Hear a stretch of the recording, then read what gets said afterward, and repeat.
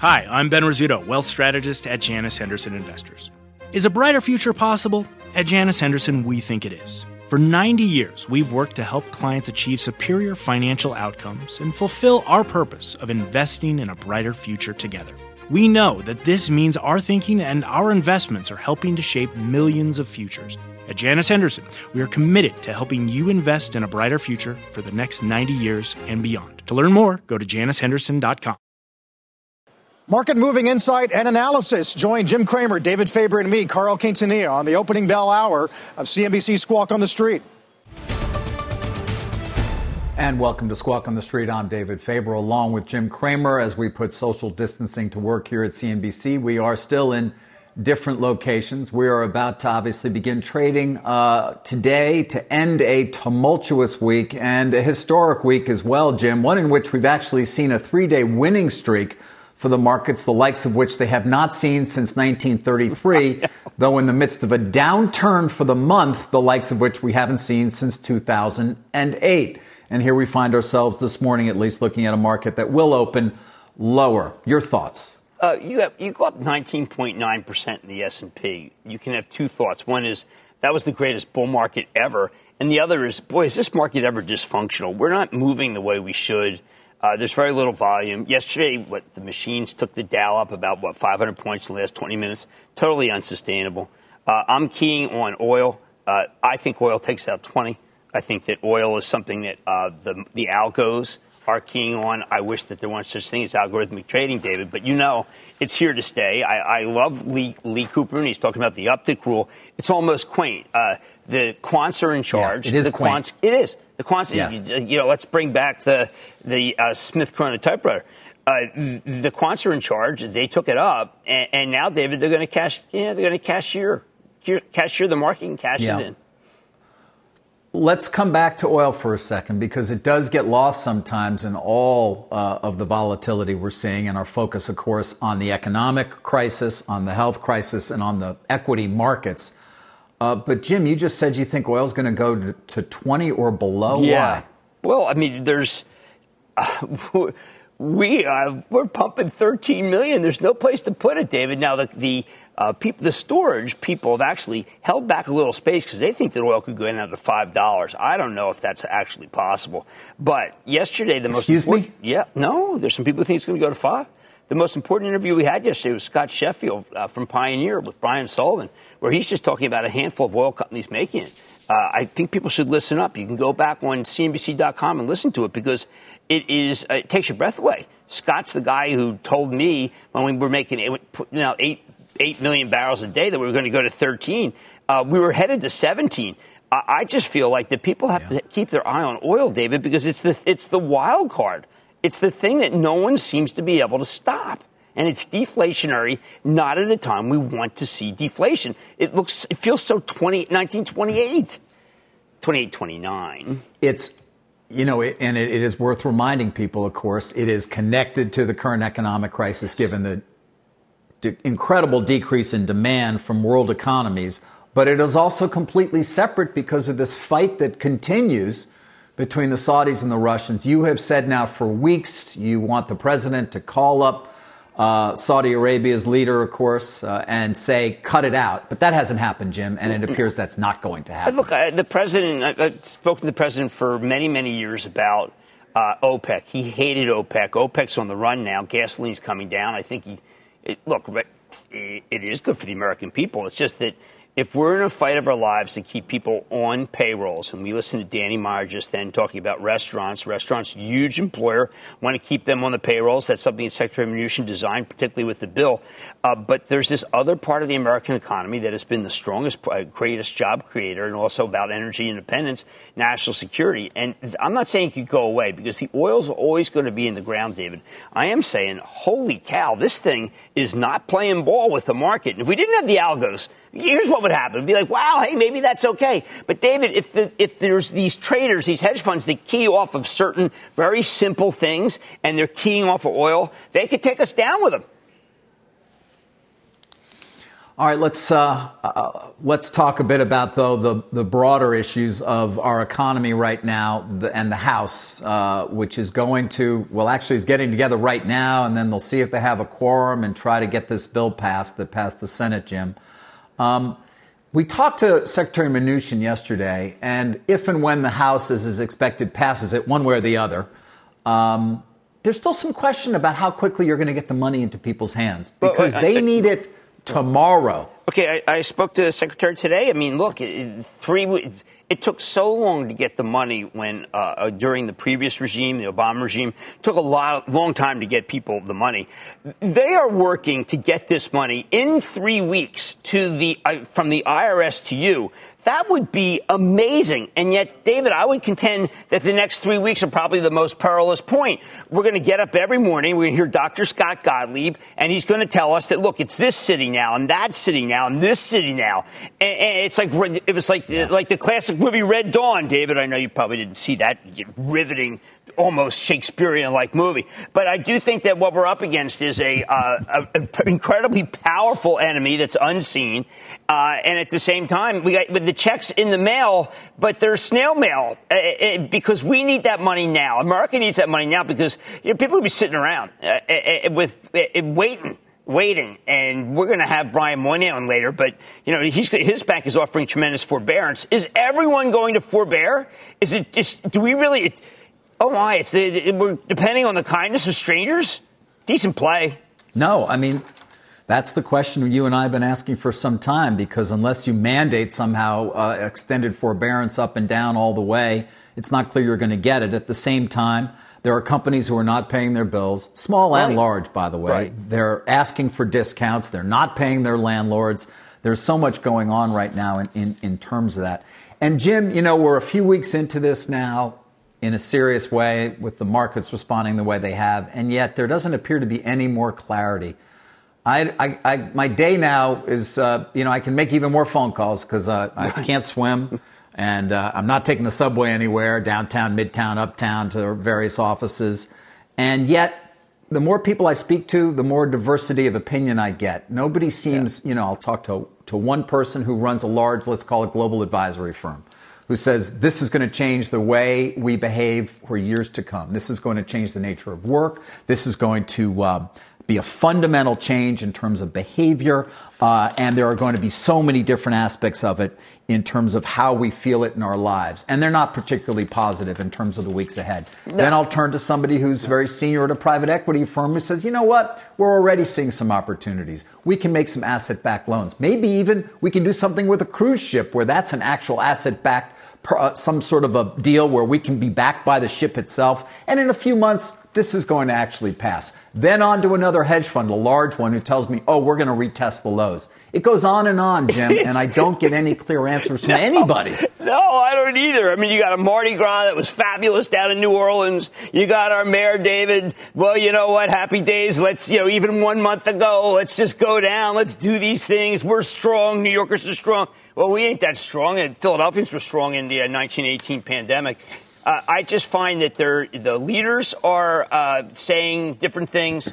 The hedge fund managers saying different things. I love the fact that private equity is happy because I think that that's one of the weakest points in the economy. But you're right. And I think the most important point you make is that the world has changed the way we do business. We're going to hear from Verizon CEO.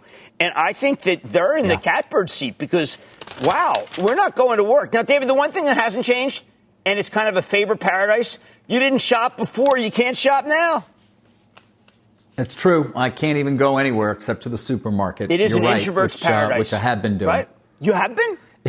I've not been going. You paint me to be such a misanthrope, and that, people need to know that we're only half kidding, right, Jim? It's not complete. Which half? That's a good question too.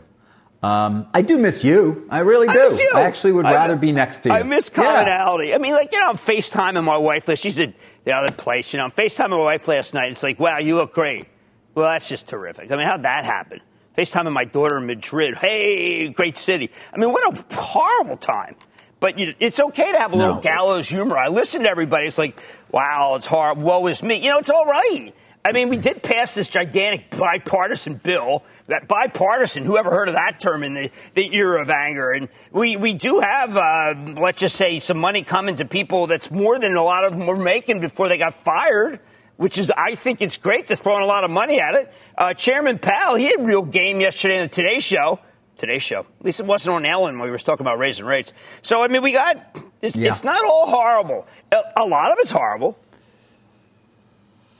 My phone works, David. You know what? And you know what system I have? Segway. What system do you Verizon. have? Okay. Well, then that brings us to actually our first interview of a very busy morning in which we're going to hear from a number of leaders. But we will start off, as you just indicated, Jim, with Hans Vestberg, the CEO of Verizon, who joins us this morning. And I know he was with you on Mad Money not that long ago as well. Things change so quickly, though. It's always good to have him back. Hans, good morning to you. Thank you for joining us. Good morning, David and Jim. I hope you're fine in these unprecedented times. Yeah, they certainly are unprecedented. Hans, I'd love to just get to the business itself. Obviously, you guys are doing a lot of different things here, but just, in terms of the 5G cycle that we talk so often about as last year ended and we came into this year, something we've talked to you so often about, is that no longer going to happen? Are the handsets that we thought that were going to start to be delivered into people's hands to work on the network that you've been building now for years, is that delayed? So far, there are no delays. We don't see that. We are continuing rolling out our network when it comes to 5G and fortifying our network, and we have no indication on any delays right now. But again, we are in a serious, unprecedented situation, and nobody really knows what's at hand the next couple of months. But so far, no delays as we can see. Do you see people going out and being able to purchase the next generation phone, though? That would seem to be something that's hard to imagine, at least certain given current conditions. As we have seen so many change in the social patterns in the U.S. the last couple of weeks, and one, of course, is how you interact with the communication devices and buying them. So, of course, we see much more digital purchasing right now. We only have 30% of our stores open. And it's only for critical services, and now we're going to appointments only. So clearly we are having closures, opening hours much shorter. So, of course, it's harder to do transactions when it comes to, but there are some critical things, small businesses that need their phone fixed or they need accessories or something like that. And to be honest, in today's world, of course, the healthcare system is the most important we have in front of us to see that it's working. But secondly, I would say the financial and the communication industries has to work in these times. And I'm happy to report that our network is standing up very good in these times, but in a very different way than we're usually seeing it. Yeah, of course. There are so many different changes, as you say, in behavior. But I'm curious, as the leader of an enormous company with a huge balance sheet, of course, and capital commitments, are you thinking differently? You indicated you're continuing the build out, of course, in 5G, but are you thinking differently in terms of capital, given this uncertain time, really unprecedented time that we find ourselves in? Yeah, we are thinking differently. And already 2 weeks ago, we decided to increase our capital expenditures for this year. So we guided up our capex for this year we had the guidance between 17.5 to 18.5 billion US dollars. We guided up to that from 17 to 18 billion US dollars. And the reason is we want to be certain that we continue to have the best and the most robust network. And we also thought it was important for the US economy that somebody is standing up and investing. And that's why we're doing it. So we actually look different on our capital at the moment. And we also did the bond offering when the market was open last week. So yes, we think different on the capital, but it's more on actually serving our customers in a time that is so important, that communication is working for first responders, for our consumers, for enterprise, for small and medium businesses, in order to continue to be in business. Hans, thank you so much for being so open and coming on with us, because you are a breath of fresh air, because you're doing well. There were an article in papers today about how the basically the network is overloaded, that whatever is the network these days has too much traffic on it. I've had no degradation whatsoever with my Verizon line, but is it true that we are kind of running a shortage? And if that's the case, what kind of equipment do you need to make it so we don't have one? So first of all, we have, of course, growth in our network in general, but we have no major problems with the network and serving our customers right now. And I give you a couple of stats so you understand how big this is. We have 800 million calls a day. That's the double amount of calls that we would have on a Mother's Day, which is the busiest day of the year. And the calls are 33% longer, the duration of them. We have 9 billion messages a day. That's equivalent what you would have on New Year's Eve. So it's enormous traffic in the network. And on top of that, we have increased gaming with 107%. In the network, and we have increased VPN connections from home, which you are doing, and I'm working from here right now with over 50%. So the pattern of the network and the applications we're using the network has changed dramatically. But our fiber network and our wireless network is holding up very well, and we can serve all our customers. And then, of course, we have a priority for the first responders in the network as well at the same time. And I think we're serving some 160 emergency command centers with technology to keep them up at the moment as well. So it is a crisis, and the network becomes extremely important. We are prepared. As said, we increased our capex if it's needed to allocate more capital or more capacity. But at the moment, my engineers are doing a fabulous work. But this is nothing you did last week. This is things they were built the network years ago for this type of robust environment. Okay, Hans, I've been asking CEOs to take the pledge that no layoff for the next 30 days at least. I imagine it almost sounds like you guys must be hiring. You're certainly not laying off. We are not laying off. No, we have 110,000 employees working from home, but that we swift in a week. And that's across the globe because we have employees around the globe. So right now we have full occupancy on all of them. And of course, some store employees that are moving home and working from home might have problems to find work tasks. Then we're moving work tasks in the company. I have a database that you can actually assign for other things. So we are fully deployed at the moment. And we think it's important also that our employees that comes home actually have a work task to do. Of course, they need to take care of children, all of that. And we make them whole for financially with salaries, all of that. But it's important to get back to a normal life with the work as well in this time. And we do everything we can to see that our employees has a full day with activities to be part of the company's journey forward. But Hans, beyond your employees, which are so important, what about your customers? One would imagine, given the economic distress that has spread itself throughout the U.S., those jobless claims numbers from yesterday being example number one, people may not be in a position to pay their bills. Are you seeing an increase in churn? Are you concerned about an inability amongst your customer base to pay you? It's too early to say that, and it might, of course, have an impact. But we have done a couple of things as well, like for our small and medium businesses and residential customers, we waive all late fees.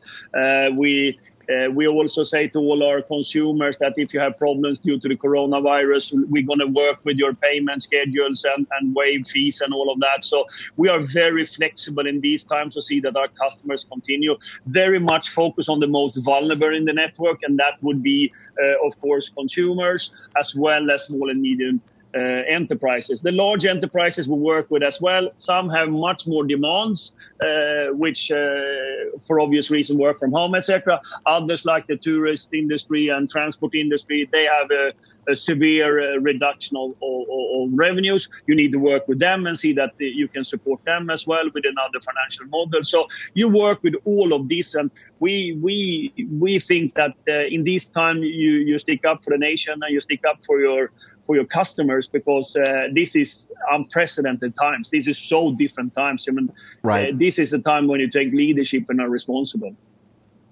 Understood. But again, you know, what I hear you saying, correct me if I'm wrong, is you're full speed ahead. I mean, you're deploying capital in the same way that you would have potentially.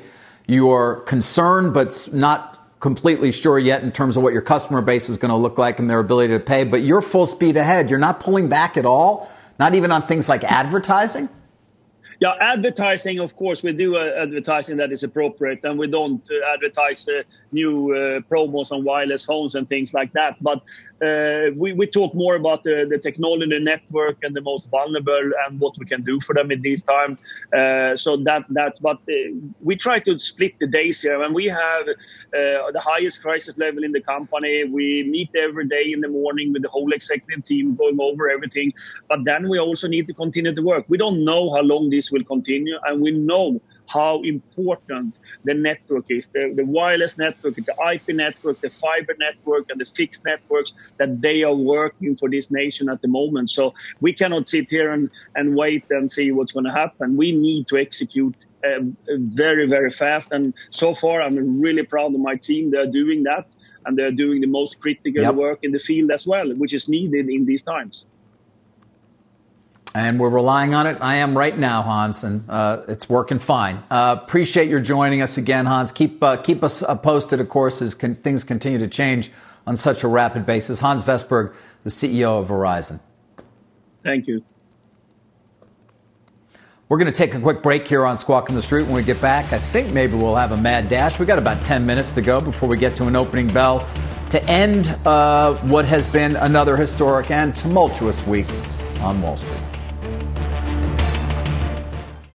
Let's get straight to the point. You want to grow your portfolio to fight rising costs of inflation or pay off your debt or anything standing in the way of you and financial freedom, right? Yahoo Finance, our sponsor today, can help. For more than 25 years, Yahoo Finance has been helping great investors like you. Whether you're a seasoned investor or just looking for tips, Yahoo Finance makes it super easy by putting all the tools and data you need in one spot. Yahoo Finance takes a holistic look at the financial news cycle, including breaking news, original editorial perspectives, analyst ratings, independent research, customizable charts, and more. You can securely link your brokerage accounts for a unified view of your wealth, including 401k and other investments. That's how Yahoo Finance gives you insights and helps you take a look at your wealth in its entirety. That big picture perspective is what great investors need. For comprehensive financial news and analysis, visit the brand behind every great investor, yahoofinance.com, the #1 financial destination, yahoofinance.com. That's yahoofinance.com. Welcome back to Squawk on the Street. Time for a mad dash. We actually get to talk about an individual stock. Lululemon is what you focused on this morning, Jim. Why? Well, because they had a great quarter. Now, the stock is looking down. I mean, what the hell? Everything's looking down today. But I point out that on the conference call, Calvin McDonald's doing a terrific job. They had nice double-digit comps, is saying we have early learnings from China, which show us that our business will bounce back. Once again, if you're in China, David, it's a source of strength. And China is this is a couple of companies have said that China's very good. We know Starbucks says China's come back very strong. I like this story. I mean, it's not the storyline you necessarily want. You want America to come back. But when you do have China coming back, what it says is don't give up. Lululemon, I will be down on profit taking, but come back to it. Because China's coming back. Yeah. It's going to help them. Alibaba, David, is killing. Your buddies, Alibaba, they're killing it. Alibaba, actually, as you point out, its shares only down, sorry, as I look here, 7.8% for the year. It's as we get ready to start trading. It's a buy, you says Jim, for Baba. All right. Well, SoftBank likes to hear that, too, of course. Masa, given their enormous position there. 5 minutes to go before we get an opening bell. Let's squeeze in a quick break, and we're right back. The spirit of performance defines Acura, and now it's electric. Introducing the all-electric ZDX, Acura's most powerful SUV yet. While what powers their cars may change, the energy that makes Acura never will. Crafted using the same formula that brought them electrified supercars and multiple IMSA championships, the ZDX has track-tested performance that packs an energy all its own. With a premium Bang & Olufsen sound system and up to 313-mile range on a single charge, and a Type S variant with an estimated 500 horsepower, the ZDX is everything they said electric could never be. It was built with the driver in mind, just like Acura's been doing since the beginning. We could talk all day, but the only way to experience this electric performance is to drive it yourself. Unlock the energy and order yours at Acura.com. What's on the horizon for financial markets? At PGIM, it's a question that over 1,400 investment professionals relentlessly research in pursuit of your long-term goals. Specialized across asset classes, but united in collaboration, our teams provide global and local expertise. Our investments shape tomorrow, today. Pursue your tomorrow with PGIM, a leading global asset manager. Welcome back to Squawk on the Street as we get you ready for an opening bell about 2-3 minutes or so from now. Nobody actually mounts the podium any longer in front of us, Jim, so it's a little harder to tell. But when everything goes green or red on my screen, I know we're open. What are you focused on? You started the broadcast, interestingly, by talking about oil. Right. And your idea that it perhaps could go below $20 a barrel. What else do you see as sort of a key in terms of trading today? Well, I want to see these recession stocks not go down because with the rest of the market, because what I'm looking for is the theme. Are people saying it's a recession? Because if recession stock, we have plenty of stocks that you can choose from. Lee Cooperman talking about stock selection. Against that, we have a downgrade of Caterpillar from a Bank of America Merrill saying, listen, the dividend is not enough to cover it. And that's a very, very strong statement.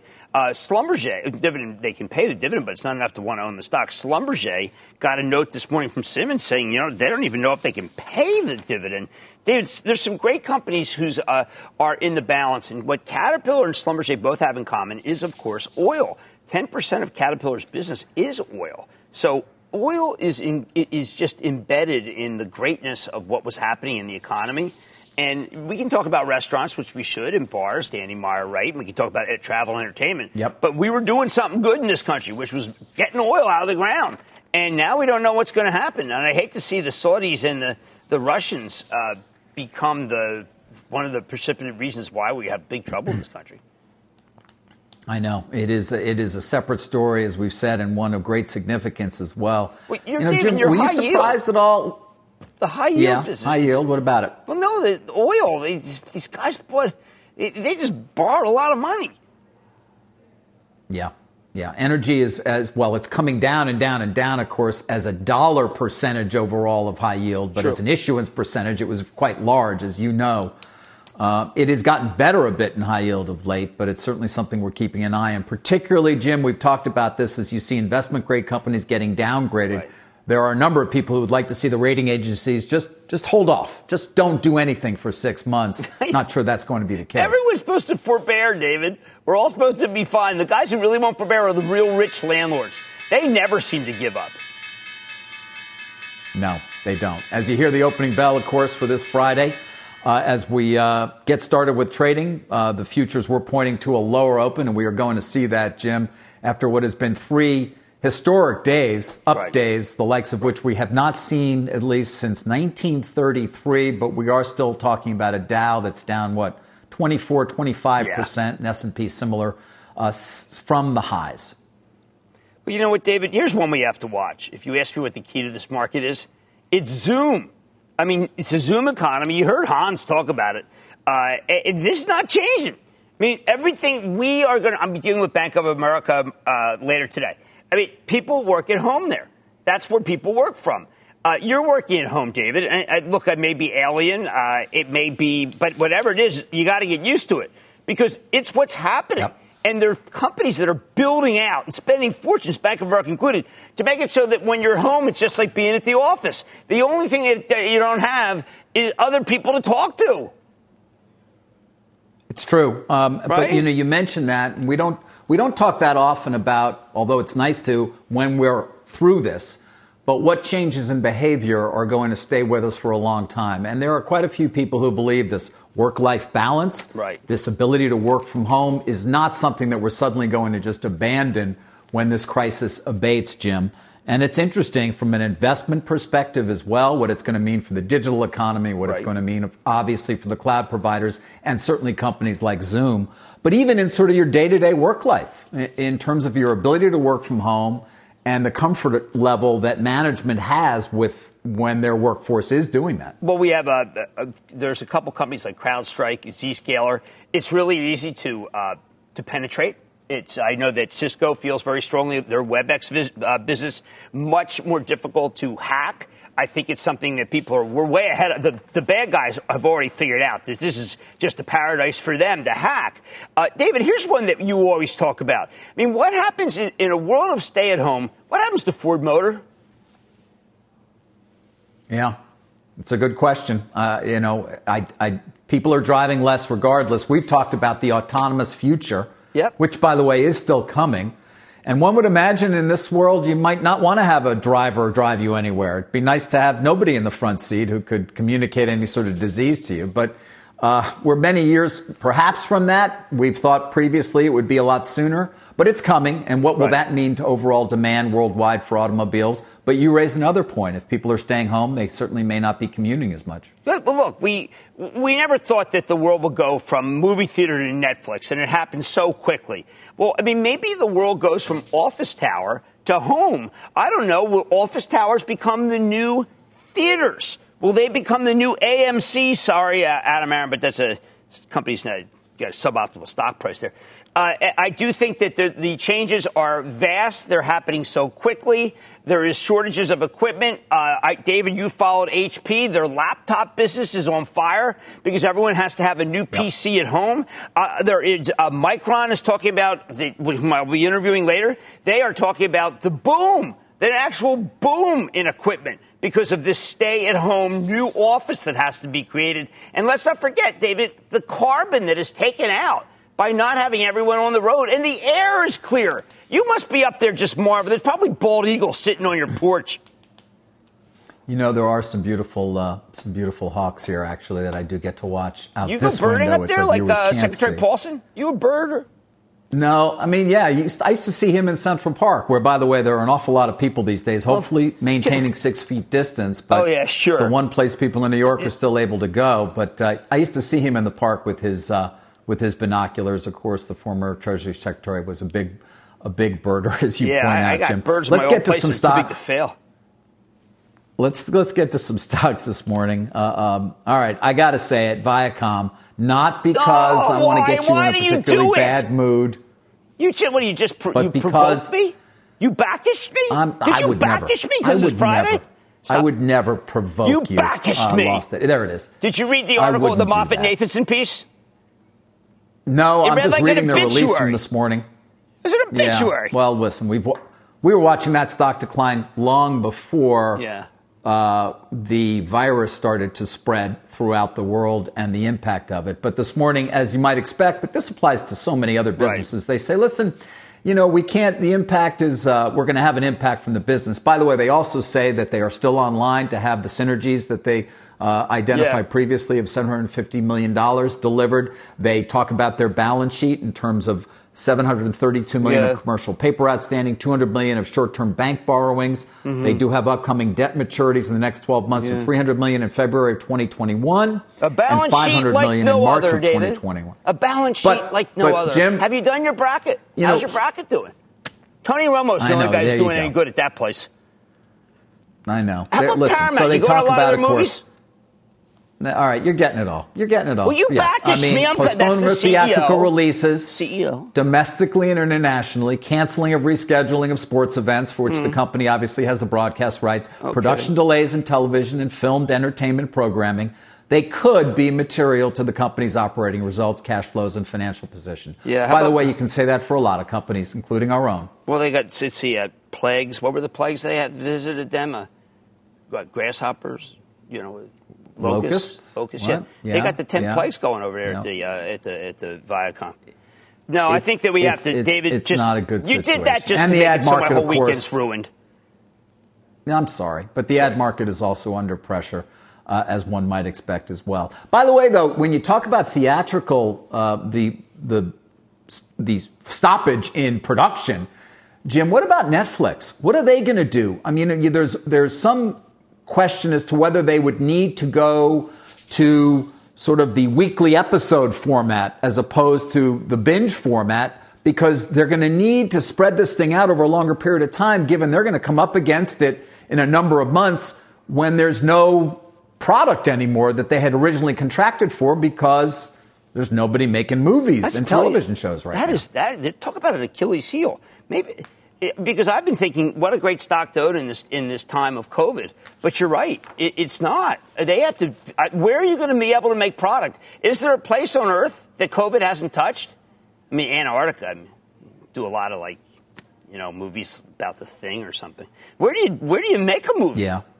Where do you make a movie? I don't know. Right now, there are not movies being made, but it's an interesting question. Netflix, of course, which, as you point out, has been a beneficiary of this, and the stock is still up over 10.5% this year. And I don't know the answer. This is speculation, but there are certainly those asking, well, do they need to go to episodic just to preserve the supply, so to speak, Jim? But that means they're going to sign-ups rule.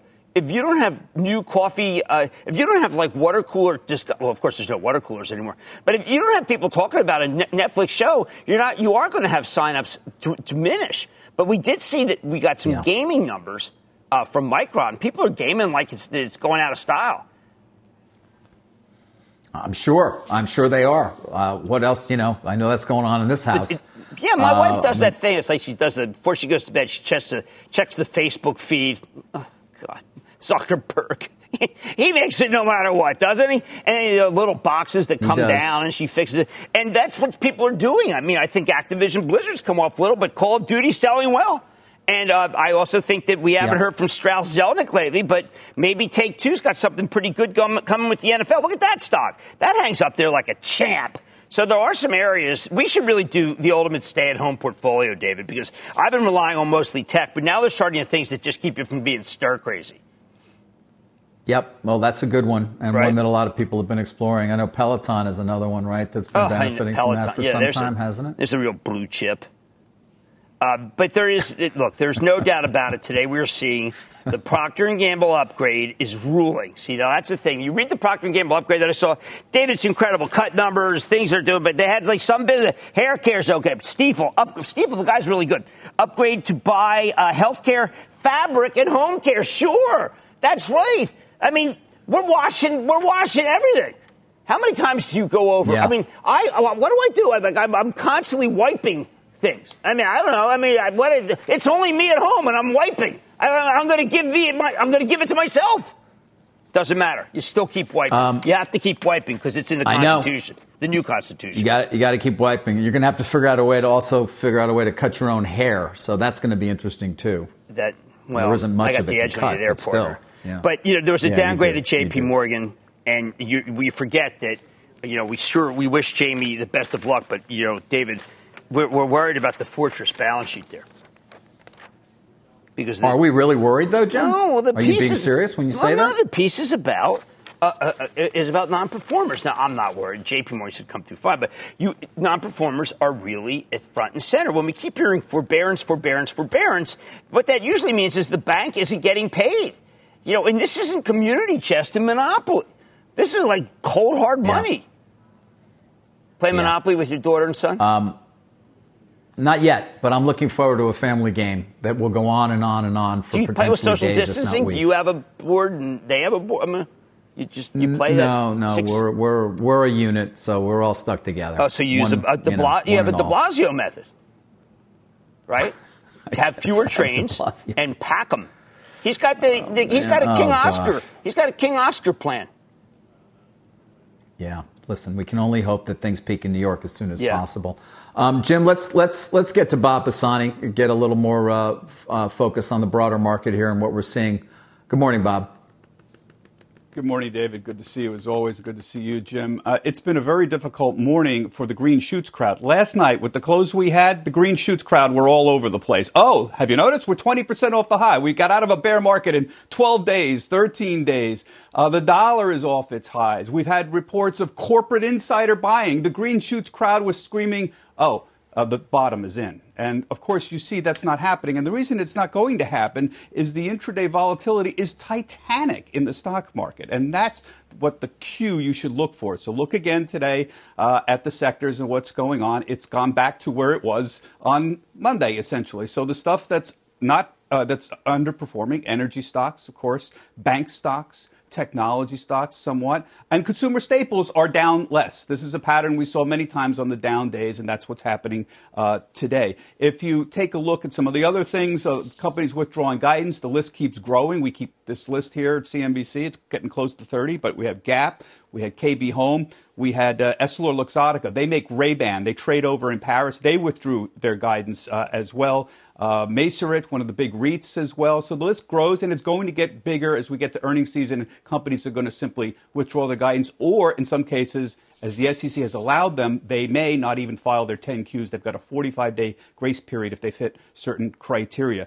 I want to show you the S&P futures overnight because this is my main theme. The intraday volatility has been titanic, and it's not changing. We swung in a 100-point range overnight. This was before the open. That implies 4-5% move from high to low. Those are enormous numbers, and that's why we're getting these VIX numbers that are really through the roof. If you take a look at what's been going on for the week, and I'm just talking about closing prices this week, S&P on Monday, down 8.9%. Tuesday, up 9.8%. Wednesday, up 1.2%. That's a rare calm day. Thursday, up 5.7%. And these are not intraday swings. These are just the closing numbers. The intraday swings we are seeing are 5%, 6%, 7%. These are unprecedented numbers. So this is why the volatility levels are still elevated. If you look at the VIX on just what the volatility we've had for the month of March, not what we think it's going to be, but the VIX is 100 essentially. And it's implying these enormous swings in the future as well when you try to get the VIX, which tries to figure out 30 days out.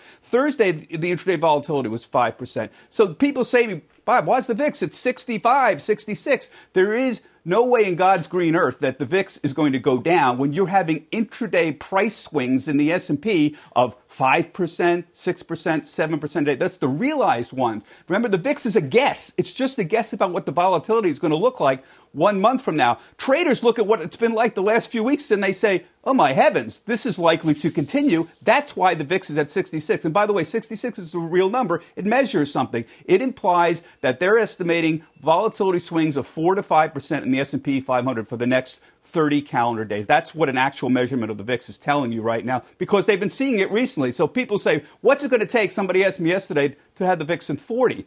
I said, well, you're going to have to get at least the realized volatility that we've been seeing down in the 2% range, 3% range. It's got to get a lot lower before anybody starts letting the VIX drop dramatically. Here's your futures contracts, and you can see they're lower, but even further out, way into June, we're looking at numbers that are, in the high 30s, early 40s. That's a long way out, June. And still traders are still thinking it's going to be very volatile. Now, that'll drop if we get a string of days where there's 2% intraday swings on the S&P and it stays that way. Those numbers will drop. But right now, guys, I don't care what they tell you. There's no bottom in right now until we start seeing things calm down a little bit on an intraday basis. David, back to you. Yeah. Thank you, Bob. And to your point, of course, we have an S&P that is down about 3.7% right now as we are about 15 minutes into the trading day. On Squawk Box this morning, the crew did speak to Leon Cooperman, of course, longtime hedge fund manager, now managing his own sizable pool of capital as well. His advice to investors, don't panic. Don't panic. Don't borrow money to buy stocks. This is not the last opportunity you're going to have. Be very careful with your bonds. Limit your duration. It's no return with plenty of risk, or someone once said, return-free risk. It's funny he mentioned that, Jim, because the bonds in particular, I keep hearing there's still a lack of liquidity right now. Yes. In that market, even with the Fed's moves. Yeah, and look, in stocks, we got a lot of stocks that trade in 4, 5, 6 point increments. And what happens there is that people do panic. They go against what Lee's saying.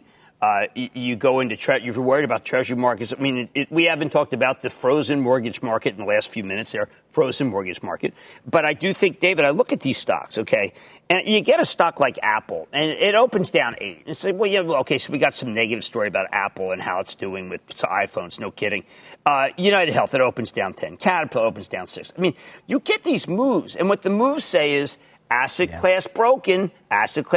People don't want to put their life savings in this. They want to take their life savings out of this.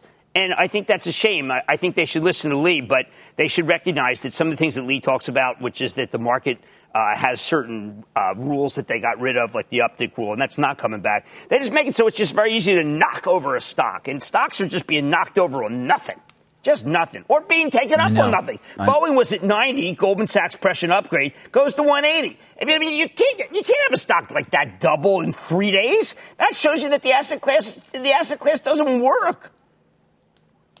Yeah, that was stunning. That was stunning. By the way, so is the fall in so many of these real estate related names, REITs. I failed to mention it.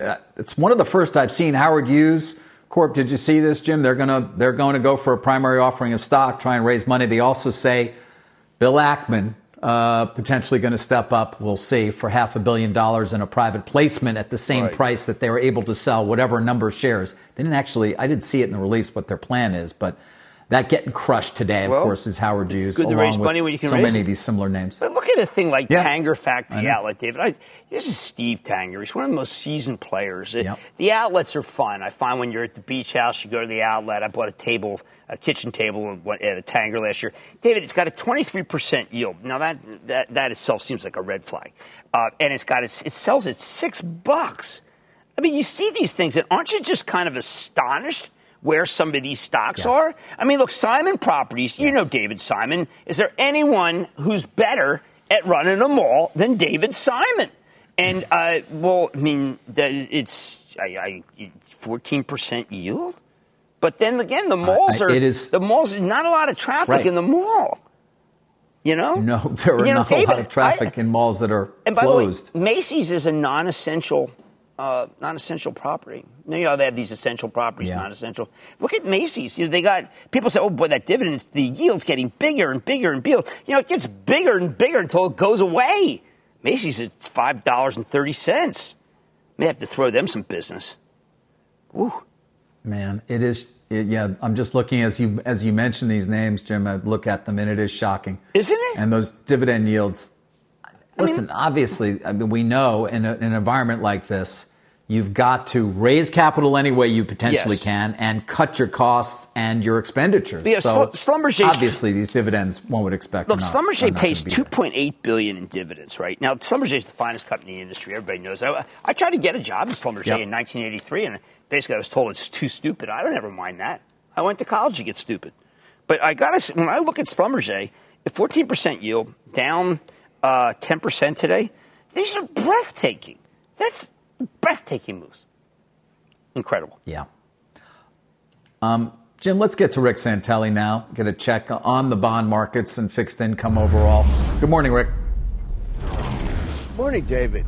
Early this morning we did have some data out, and many thought personal income and spending is something not to pay attention to. I'm sorry, I think you have to pay attention to it. Up 0.6. It was a whopper on the income side. Actually, the highest level. You'd have to go back to December of 2018 to find a higher month-over-month increase in income. Also, if you looked at some of the internals with regard to the core personal consumption expenditure, that happened to tick up, price-wise, up to 1.8. That is the highest pricing of that particular core PCE in favor of the Fed since December of 2018. I think we need to be aware of that. Also, Bank of Canada, for the third time in March, cut rates again, this time 50 basis points. All three cumulatively are 150 basis points, which brings their rate to 0.25.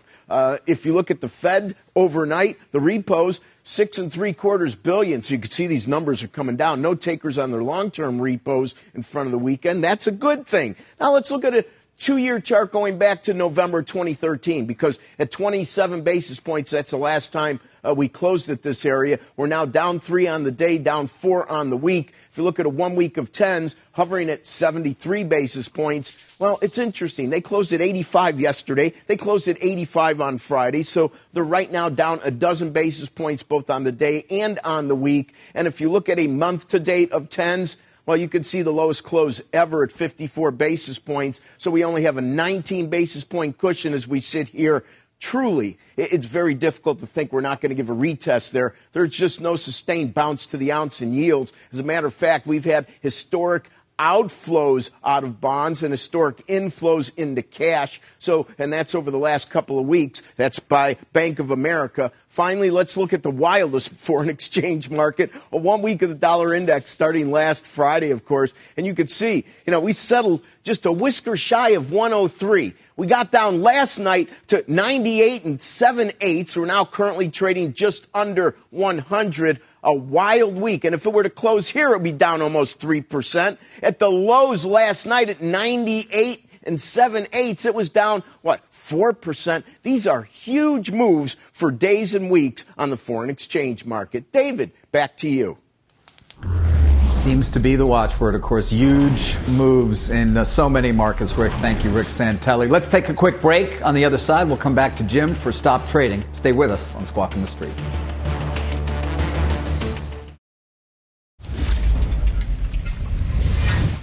Welcome back to Squawk on the Street. Let's get to a Stop Trading with Jim. Chipotle is the name you're focused on, Jim. Key has a great piece on it. Now, the stock has come down a lot. They were using 960 price target, now using 790. But, David, Brian Nichols doing some incredible things here. He's got a free delivery. Go to the site, order now, free delivery. They are going to be the winner when the smoke clears in fast food. And I think they're going to be the winner because they remain the millennials' favorite. They're still doing everything nutritionally, but they have come up with the best digital system.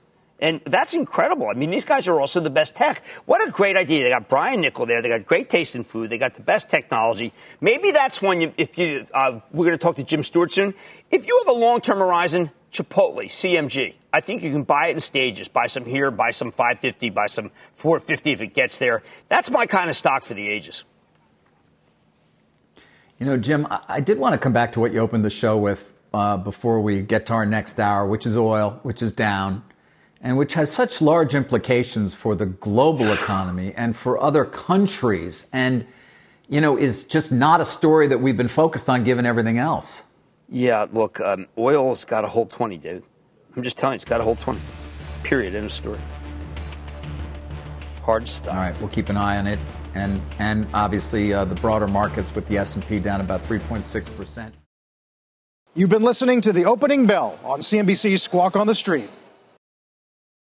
Spectrum One is a big deal. You get Spectrum Internet with the most reliable internet speeds, free advanced Wi-Fi for enhanced security and privacy, and a free Spectrum Mobile Unlimited line with nationwide 5G included, all while saving big. For the big speed, big reliability, and big savings you want, get Spectrum One. Just $49.99 a month for 12 months. Visit spectrum.com/big deal for full details. Offer subject to change. Valid for qualified residential customers only. Service not available in all areas. Restrictions apply.